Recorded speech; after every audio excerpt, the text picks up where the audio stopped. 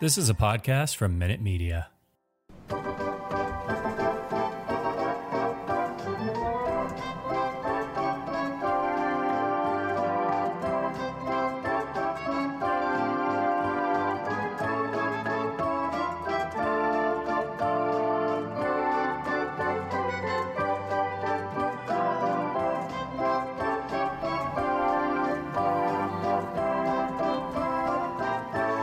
Welcome, Red Sox fans. Here are the bastards of Boston baseball. Welcome, everyone, to the Red Sox Rays ALDS postgame. Game 2, Red Sox in the win column, tie the series 1-1. It was a home run parade. Xander Bogaerts goes deep. Verdugo goes deep. So does Kike Hernandez. JD Martinez breaks the game wide open in the middle innings with a 3-run bomb. Sox went up 8-5 at that point. And just for good measure, Rafael Devers, with only one good arm, hit a 2-run shot in the 8th inning off of Michael Wacha. So the Bats are more awake now than they've been in probably a month. I don't remember the last double-digit box score we've had. I'm sure we must have had one or two in September. But anxiety a little bit lower, guys. Job Goddard, Andrew Dwan back with me tonight. Oh, yeah. We're back in it. That was huge. You had to steal one at the the dumpster that is Tropicana Field, and they did it. And now we got Nate the Great going on Sunday. I mean, this is what we needed. This was the recipe. Yeah, I think the way that we had to get it done is a little bit frustrating. I'm sure Terry will talk about that. But you needed to get one on the road to win this series. It needed to be tonight's game, because if you lose 2 in a row, you're not sweeping the Rays in a 3-game set in a row. They're too good a ball club. So you have to be optimistic. We now have home field advantage at Fenway. Our ace is going on Monday, or rather on Sunday. And on Monday we have the marathon going for us. So I assume the Sox will be in your favorite yellow jerseys. And we'll get some good speeches and some good pregame ceremonies. And Boston will be rocking. So home field advantage should matter a lot in this series, especially these next two. Oh, man. I wasn't even thinking about the yellow uniforms, but... You can't run from them, Terry. They're inevitable. You got to embrace it now. I hate them. But what time is the Monday game before I forget? Is that an afternoon or primetime start? I think it's 4. Okay. Right? So, because I know... 4, yeah. It's not a weird time then, like 11 a.m. or anything, so... All right, well that's good. I'm off Monday, so I don't have to miss it. But Monday is at 7 p.m. Oh, it's at 7. All right. There are 4 games on Monday. There's a 1 o'clock start, a 3 o'clock start, a 7 o'clock start, and a 9:30 start. Wow. 9:30. They're really stacking Monday. They only have 2 games on Sunday. Red Sox at 4, and Houston at 8. Very good. So, getting into tonight's game real quick, I mean, we got embarrassed last night, especially with the Rosarena steal of home in the late innings, and then we come in, we do get a quick temporary 2-0 lead with a Xander Bogaerts shot, and then Chris Sale just gets absolutely buried. And I'm like, we're done. I was in full surrender. I'm not going to lie. I'm like, there's no hope. There is no hope. Did you guys think we were basically done at that point? If they didn't push the couple runs across in the first, if that was 5-0, yeah. But I was like, all right, just get through the second, maybe get one. If they didn't get one, I was like, all right, this is getting a little tough. But I wasn't surrendering on that one, because they've been hitting the ball.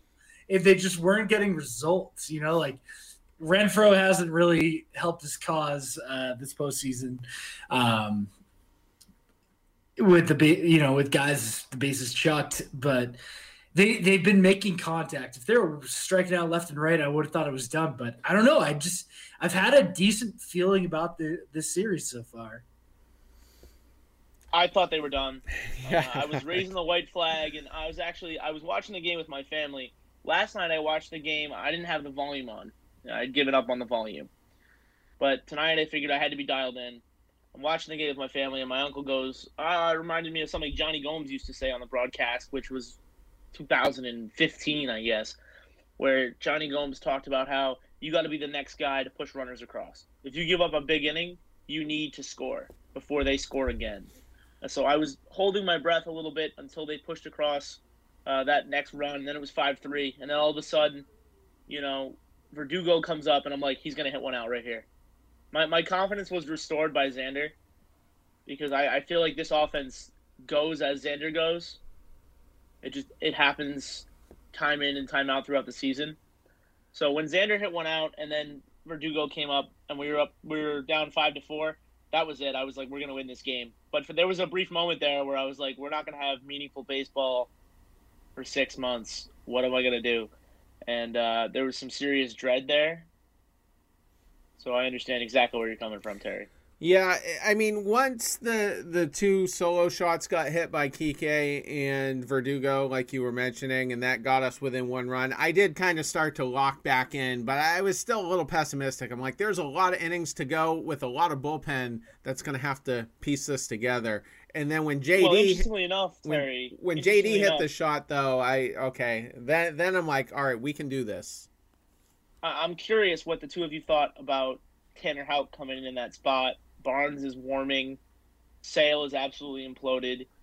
I'm curious what the two of you were thinking there. Well, I said last night I want to go from Sale to Houck. That's not exactly how I wanted to do it, but the recipe worked. Yeah, and on one hand, you're like, man, why are we burning Houck right now? We're down by 3 runs, but it's almost a do or die game. You have to still try. It's not almost. It is. Yeah, it is a do or die your game. best guys have to go out. That's kind of like what they did with Pivetta too the other night, like to keep it close instead of throwing out Perez and being like, whatever. Like, it's like, let's just give these boys a chance. And tonight that gamble paid off. It did, and I like the way they responded because they don't typically come back late in the second half of the season. They had all the comebacks in the world in the first half, but they were not a comeback team. So it was nice to see with their backs against the wall, and I still thought Tampa was going to string together some hits, but Job, you bring up Tanner Houck, and he was the stabilizer. He was the guy who just completely shut them down to let our offense kind of gather themselves up and go on that run. And that was really impressive because I wasn't super optimistic he was gonna pitch well against the Rays. I figured that's the perfect team to give him some fits, and he strung together several good innings, and that built off of his previous outing where he had 5 perfect innings. No one reached base. I was waiting for Kevin Cash to bring the lefties off the bench to face him, and it wasn't coming. I was like, oh my God, are we going to get one more inning? And because, they could set this up, or they can give you 2 or 3 lefties in a row, and not like crap lefties off the bench, like first division Meadows, regular. Exactly. And they weren't doing it. I was like, oh my God, this is extending our stretch that we can have arguably our best pitcher. I don't want to call him a starter, hybrid pitcher right now to go. And thanks, Kevin. Yeah, I was also waiting for that. And Josh Taylor was up there in the 6th inning, right? He was getting warmed up. Solo shot comes from G-Man Choi, which was not a home run. I stand by that. That's a double. Oh, I thought it was. See, I think Joe West would have called it a double. That's fan interference. That was more fan interference than the one in Houston. He reached over the ball. Yeah. But that's fan interference. It could have dropped another 2 feet by the time it got to the wall. He probably did come over, so maybe that technically does make it interference. But the trajectory looked like it was a home run if he didn't touch it. The trajectory was going in, yeah. So, all right. Let's just get it out of the way right now. Autumn is in the air, the pumpkins are in the patch, and our friends at Manscaped are here to make sure you don't carve your pants pumpkins when you're grooming, if you know what I'm saying. Make sure you're keeping things fresh this fall with the leaders in male grooming and their brand new 4th generation performance package. Boys, get ready for cuffing season like no other. Ready to take the leap into fall with Manscaped? Join 2 million men worldwide using Manscaped by going to manscaped.com for 20% off plus free shipping with the code FANSIDED20. It's time to bundle up with a Manscaped Performance Package 4.0. Inside this package, you'll find their Lawnmower 4.0 trimmer, Weed Whacker ear, nose, hair trimmer, Crop Preserver, Ball Deodorant, Crop Reviver Toner, Performance Boxer Briefs, and a travel bag to hold your goodies. Get 20% off plus free shipping with the code FANSIDED20 at manscaped.com. That's 20% off plus free shipping with the code FANSIDED20 at manscaped.com. Make your balls a priority this fall. Choose Manscaped. Your balls will thank you. I'm so used to saying Spaceballs, Terry. You know, I'm getting used to the new script nowadays. Absolutely, and that's that could be getting done with on the 13th. I don't know what's going to happen at that point. New sponsor, new script, something. But I want to get into 2 other things real quick here. Oh, I wanted to say about Houck. Job and I think he's still a starter. Tonight, the third pitch was working. It's all about the third pitch for me. I mean, that's what has limited Chris Sale right now. He doesn't have that changeup. So there's no change in velocity, and it's not working. And if Houck has that third pitch, if he comes out after this winter, that would be amazing. And I don't think we can discount the time he missed at the beginning of this year. It looked, he had the forearm tightness. You could have had TJ earlier. There was a little bit of uncertainty. So that's lost developmental time. And now he's showing this. He's a stud. I was not a believer that he would have that third offering, but if he does, I take everything back that I said, and I will fully admit I'm wrong. He'd be a great addition to this team in the rotation. Well, his third pitch was working tonight. Andrew, you mentioned it. He used it against Randy Arozarena, the down and in splitter, to strike him out there in the 6th inning with 2 down when it felt like that was his last hitter either way. Like if Arozarena reaches base after the G-Man Choi home run, he's done. You bring in Taylor to face the lefty, and if he gets him, he's done because he's not coming back out for that next inning. And he threw 3 of his best pitches all game in that spot, and he came up huge. He came up big in Washington. People forget Washington was basically a playoff game, right? I'm at that game. If you lose that game, you're not going to be in the playoffs. And he threw 6 perfect innings. Cora pulled him with a perfect game going. And then tonight he came out and gave you 4 perfect innings before giving up his first base hit. He was on an absolute tear. He's locked in when it matters most, and that's a gene the Red Sox desperately need. I mean, that's a little bit of a Keith Falk, Jonathan Papelbon edge. I love it. I wanted to see him get through a whole winter, and that kind of speaks to the developmental aspect. Have a normal winter with a normal spring training, and then see. And if he's struggling next August, then okay, tinker with the long relief for the closer aspect, and that's fine. I do want to get into some pitching because the last 2. Can I just ask you really quick though? Do you still keep him in the role he's currently in of the bail us out and keep us in? Or do you move him to a starter at this point if we get to a game 5 or something like that? For the rest of the series, I think he has to stay in this role. Oh, this is his role. Completely theoretical, but if they advance too, what do you do? Then it's tough. I'd say keep him. I think it depends on 2 things. One, who you face. I'm going to assume it's the Astros at this point, based on the fact they're up 2-0. That's a righty-heavy lineup. So you could probably get away with it. But also, the other thing it depends on is, do we need Nick Pivetta to start one of these games in the ALDS, and how does he do? Because he looked pretty good in relief as well. So, how does that work out? What we do know, Terry wants to talk about the pitching a little bit, so I don't want to steal his thunder here. Terry, what exactly do you want to address? Yeah, well, I had a couple of tidbits. I'll just shift those to the end. But so Chris Sale is concerning. That's a major concern at this point. And not only for the playoffs, but for next season as well. And the uncertainty with him is a big reason why you need Tanner Houck to hopefully pan out as a semi-effective starter, a number 3 or a number 4 guy at least. And I think we'd be taking the 32 starts Nathan Eovaldi had this season for granted if we think he's going to do it again next year. So if he is less effective or goes on the injured list and then Sale's scuffling, what's our rotation at that point? I'm confident we're going to make at least one signing, but my long-term, based on the fact Chris Sale has just been struggling, is pretty shaky right now. I understand, and I'm still not totally out on him. I think Smoltz hit on it was Smoltz tonight? Yeah, of course. Yeah, I'm drawing a blank. I'm still so scarred from that ESPN broadcast.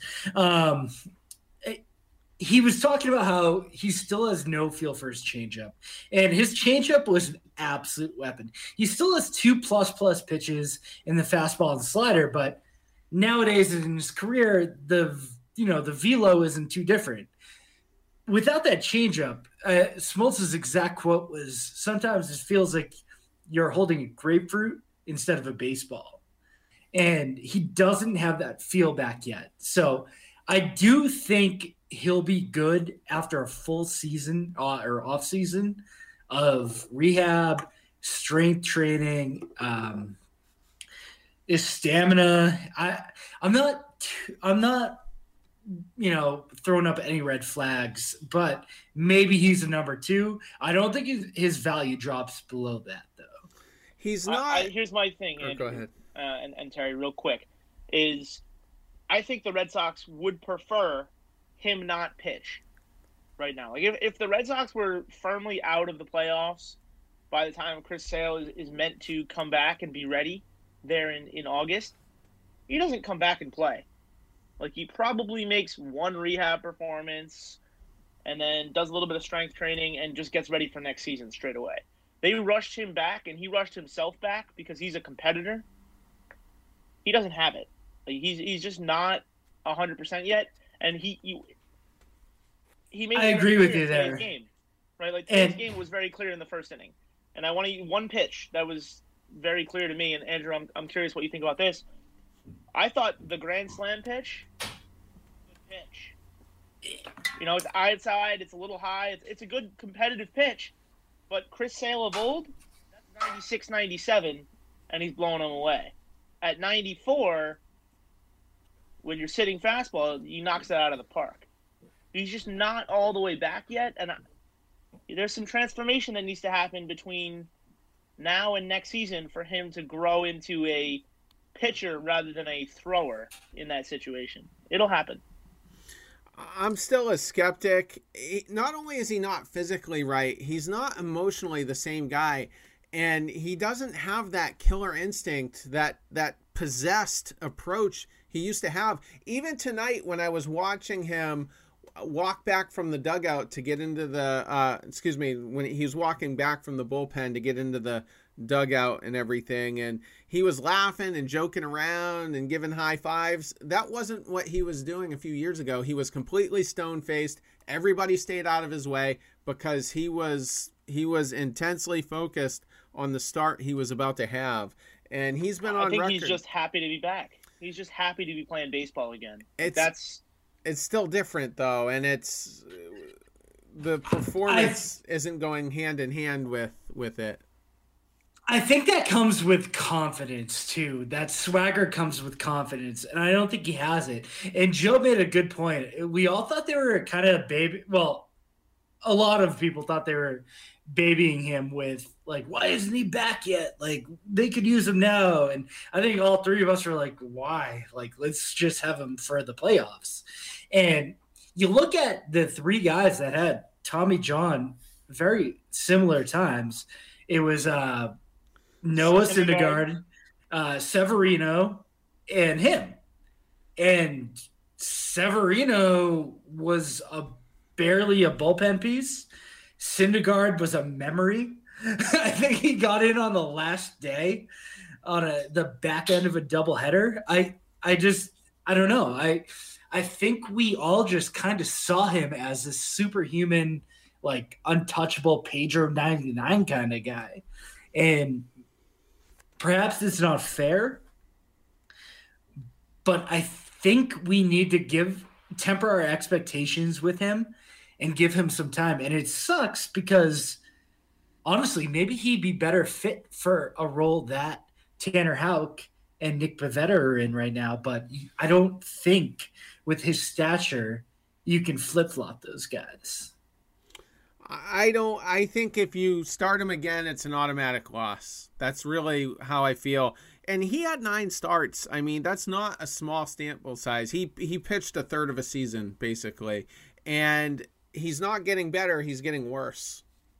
So I would rather just see him out of the pen, even if it's just for 1 inning at a time against lefties. I very facetiously said, looks like he's just a lefty specialist now, because the 1 strikeout he got was against Brandon Lau, who's a lefty. So I guess we're a little bit far apart on that, and that's fine.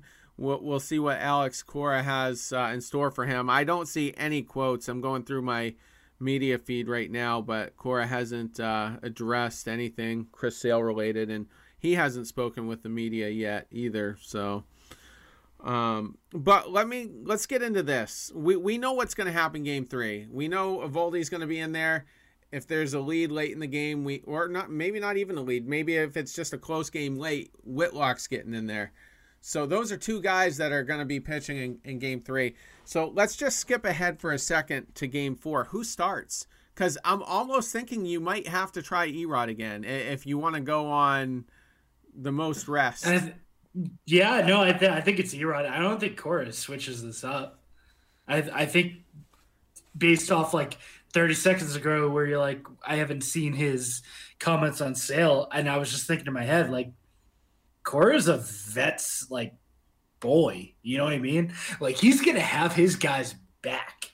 He's never gonna say anything bad, and he's gonna have them in any fight, and you can always count on him for that to take that corner. So I think it's gonna be Erod. I don't know if they have a choice. Well, that's outside of it. What I was thinking. I think he goes up to Pivetta and be like, dude, you might throw 5 tonight. Just be ready. I think similarly, you have to go with Erod there. But I mean, Terry, I did mention it to you before we got on the air here. I think Chris Sale might be done as a starting pitcher in 2021, whether we advance or not. I don't know that they use him again as a starter. And frankly, I don't know what the situation is with Garrett Richards and his injury. But if he's ready to go, I don't know that you even put him on the roster for an ALCS. Like, Chris Sale might be done. Just for his health and for moving forward with that contract. He clearly doesn't have it, and they need to protect him. I wouldn't be shocked. And Cora said yesterday in his pregame presser, before the series even started, that they had worked on some stuff with Sale earlier in the week, and that he was hoping that would translate, and of course it didn't. So it's going to be interesting, but the one thing about Erod, the only shred of optimism that I'm kind of hanging on to is maybe he's going to pitch better in the open air of Fenway than in the Trop. I don't know, but I'm hanging on to 2 things. Andrew, what do you? No, you go first. You go first. Okay, so 2 things. One, I think Eddie feeds off the crowd more than any pitcher in the rotation. Like his splits home and road are so drastic, more drastic than anyone else. So having that loud crowd at Fenway, and I do fully expect on what will be Marathon Monday that Fenway is absolutely rocking, is the first thing. And the second thing is, I think Eddie's confidence has taken a beating, but I also think that if we're in a position to win the series, if we win behind Nate the way that I think the 3 of us believe we will on Sunday, then Eddie doesn't have to give you 5. He really only has to give you 3, maybe 4. And if he knows that and he can go 110%, I think it's doable. I mean, I really do. Yeah, I mean, and then you could bring Pivetta in a way. I'd rather not burn him in case there's a Game 5, but if you got a solid enough lead, maybe it's worth it, and then you start Tanner Houck Game 5. It's going to be really interesting to see how Cora pieces out this rotation, because there's a lot of trust issues with a lot of guys. So, yeah, and I don't want to take Eovaldi for granted. I mean, he clearly gives us the best chance to win, but nothing is automatic against the Rays. He had or go ahead. No, finish it up. Well, I was just going to say he, in 3 out of his 4 starts, as I mentioned the other night, Eovaldi went 7 innings against them in 3 of his 4. His one bad start was in July, just 5 1/3, gave up 5 earned runs. He was 1 earned run or less in the other 3. So hopefully that curveball is featured quite a bit, and he's as amped up as he was in the wild card game. I'm not convinced that Whitlock is going to make an appearance tomorrow night. Well, we don't have many long guys available, so I think it might be Eovaldi, Brazier, maybe Josh Taylor, and you try to stay away from both Pivetta and Whitlock. Well, you can throw that way you auto have too. one guy on deck. I just think that way you have one guy on deck for a Game 4, and you don't have to use your Game 5 starter in Nick Pivetta if you can avoid it. That's not to say they're off limits. I just think that if you have a lead, you probably don't have to go to Whitlock. You probably want to go Taylor because he's a lefty, and the biggest hitters on that team are lefty. And then Brazier can pitch 2 days in a row. He only pitched 10 pitches. If they have a lead, I think Whitlock's a closer, quite frankly. Yeah, and I'd rather not burn. Ideally, they'll only see Pivetta one more time. If they see him twice, that second time from now probably isn't going to go well. So, and they haven't seen Whitlock yet, so it's hard to piece it together. But you're right about Taylor. He hasn't really seen much time. I think he got 1 or 2 outs last night, something like that. And Brazier was in there tonight. Another guy. I mean, I did give him credit, and I gave Bloom credit because Hansel Robles has really turned it around and become a very reliable late inning guy. And he kind of, like, just from a reliability standpoint, he's kind of like the Junichi Tozawa to go to at this point in the 8th inning. Like, we haven't really had a great 8th inning guy since Tozawa, because in the 2018 run, we were using starters in the 8th inning. And, and then in obviously 2013, he was a key guy before Uehara come in. So he's been good. And when Robles comes in, my anxiety isn't up. I'm usually confident he's going to get through the inning. I think he's given up 1 run, right? 1 run in his last 12 innings or something like that. Yeah, he didn't give up anything in September. Yeah. Oh, wow. Really quick, though, I wanted to bring something up that I totally forgot about it. And then when you said something about Erod, it reminded me.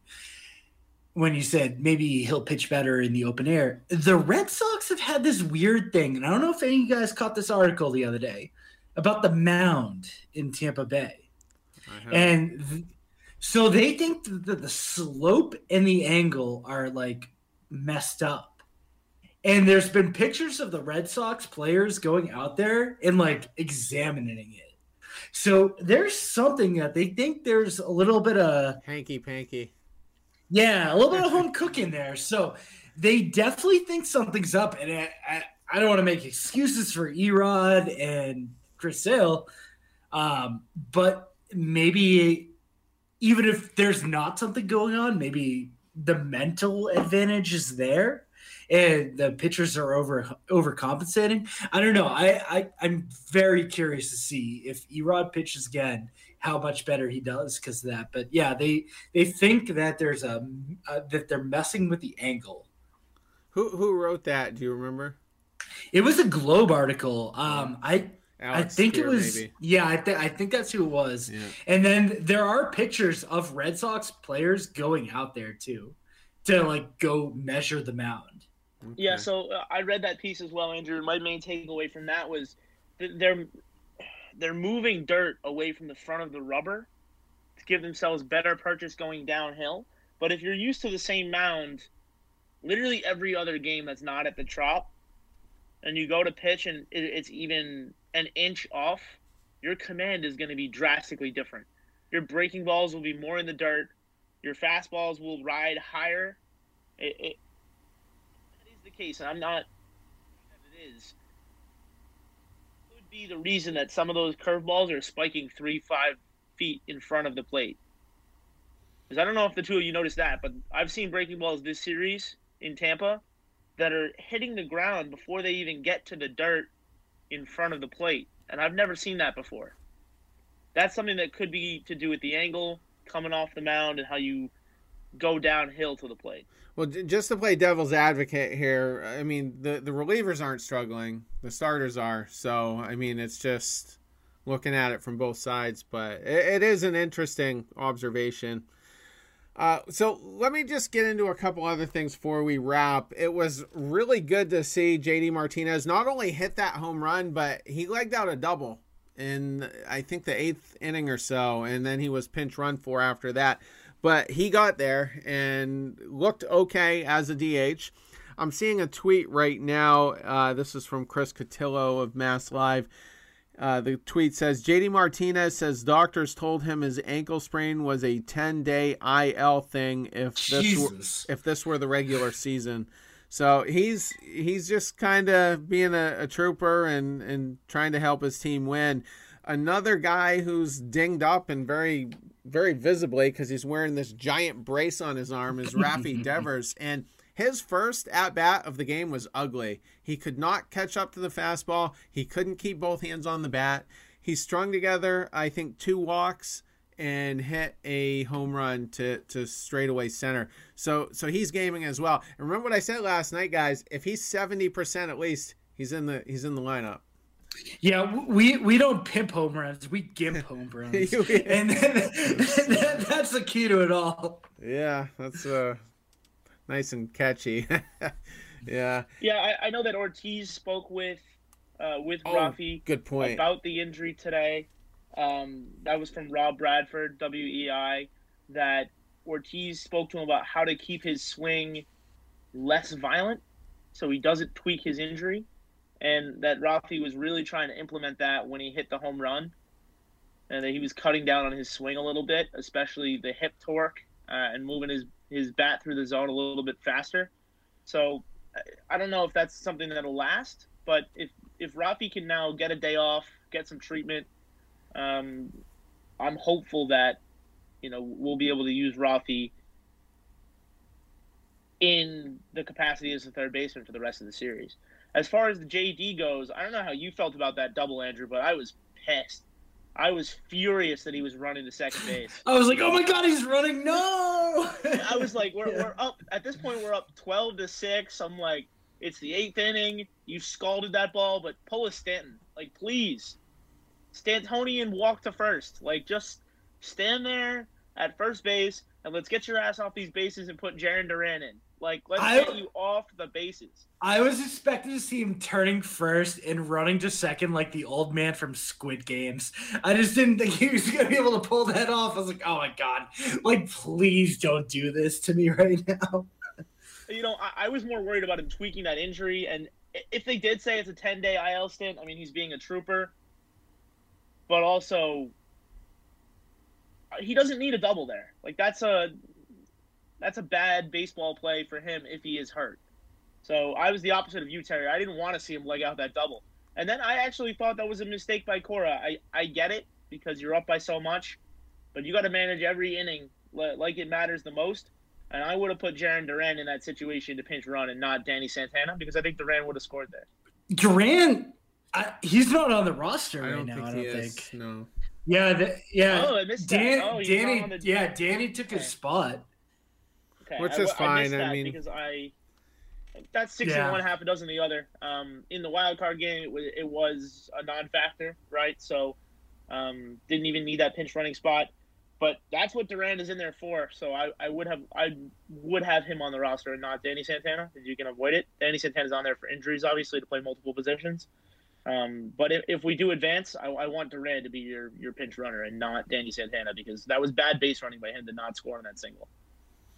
And just to go back to Devers real quick and the Big Poppy comments on telling him to be less violent, he needs to do that anyway. The dude's been swinging out of his shoes, and that's Absolutely. just not productive. He just needs to mellow out. He's just a naturally strong guy. His exit velo is going to be at least 110, even if he mellows out a little bit on, anything he barrels up. So hopefully Poppy can talk some sense into him. But it was good to see him, having some good at bats, even the walks, and still showing the power despite the injury. Guys, I think it would be malpractice if we didn't talk a little about Alex Verdugo. Oh, true. What he is doing is unbelievable. This guy, like that catch he made, and he just goes all out at all times. This is an amazing player that we have on our hands. He loves to win. Not every He's a guy is gamer. built for October. Yes, he is. Exactly. He's a gamer. He's built to win. He doesn't care about his body. He will just do what needs to get done. And his hitting, he doesn't get pull happy. He yanked the hell out of that home run. But he's like, all right, left center, cool. Dead center, all right, let's do it. And it's so refreshing to watch him game in and game out. You know who he reminds me of? Bill Miller. And I know Bill Miller was a batting champ. He's not that good. Right. But that's the style of play. Just serve it wherever it's given, like tennis. And it's really awesome. I think what we saw last year is closer to what Verdugo will be over his career, and I think this has been a bit of a disappointment, but he has definitely stepped up in these last several games. And that catch, I mean, it wasn't quite as dramatic as the one Benintendi made in that left field corner, but it was a ball I definitely didn't think Verdugo was going to catch, and he reeled it in. And there were fans all around trying to snag it, and Verdugo still ended up with it and got the out. Well, let's be real, though. That fan who had the glove right next to Verdugo, who missed it, he's the kind of fan who should not have a glove at the ballpark, because that was right there for him to catch. And he just whiffed it completely, and Verdugo came up with it right behind him.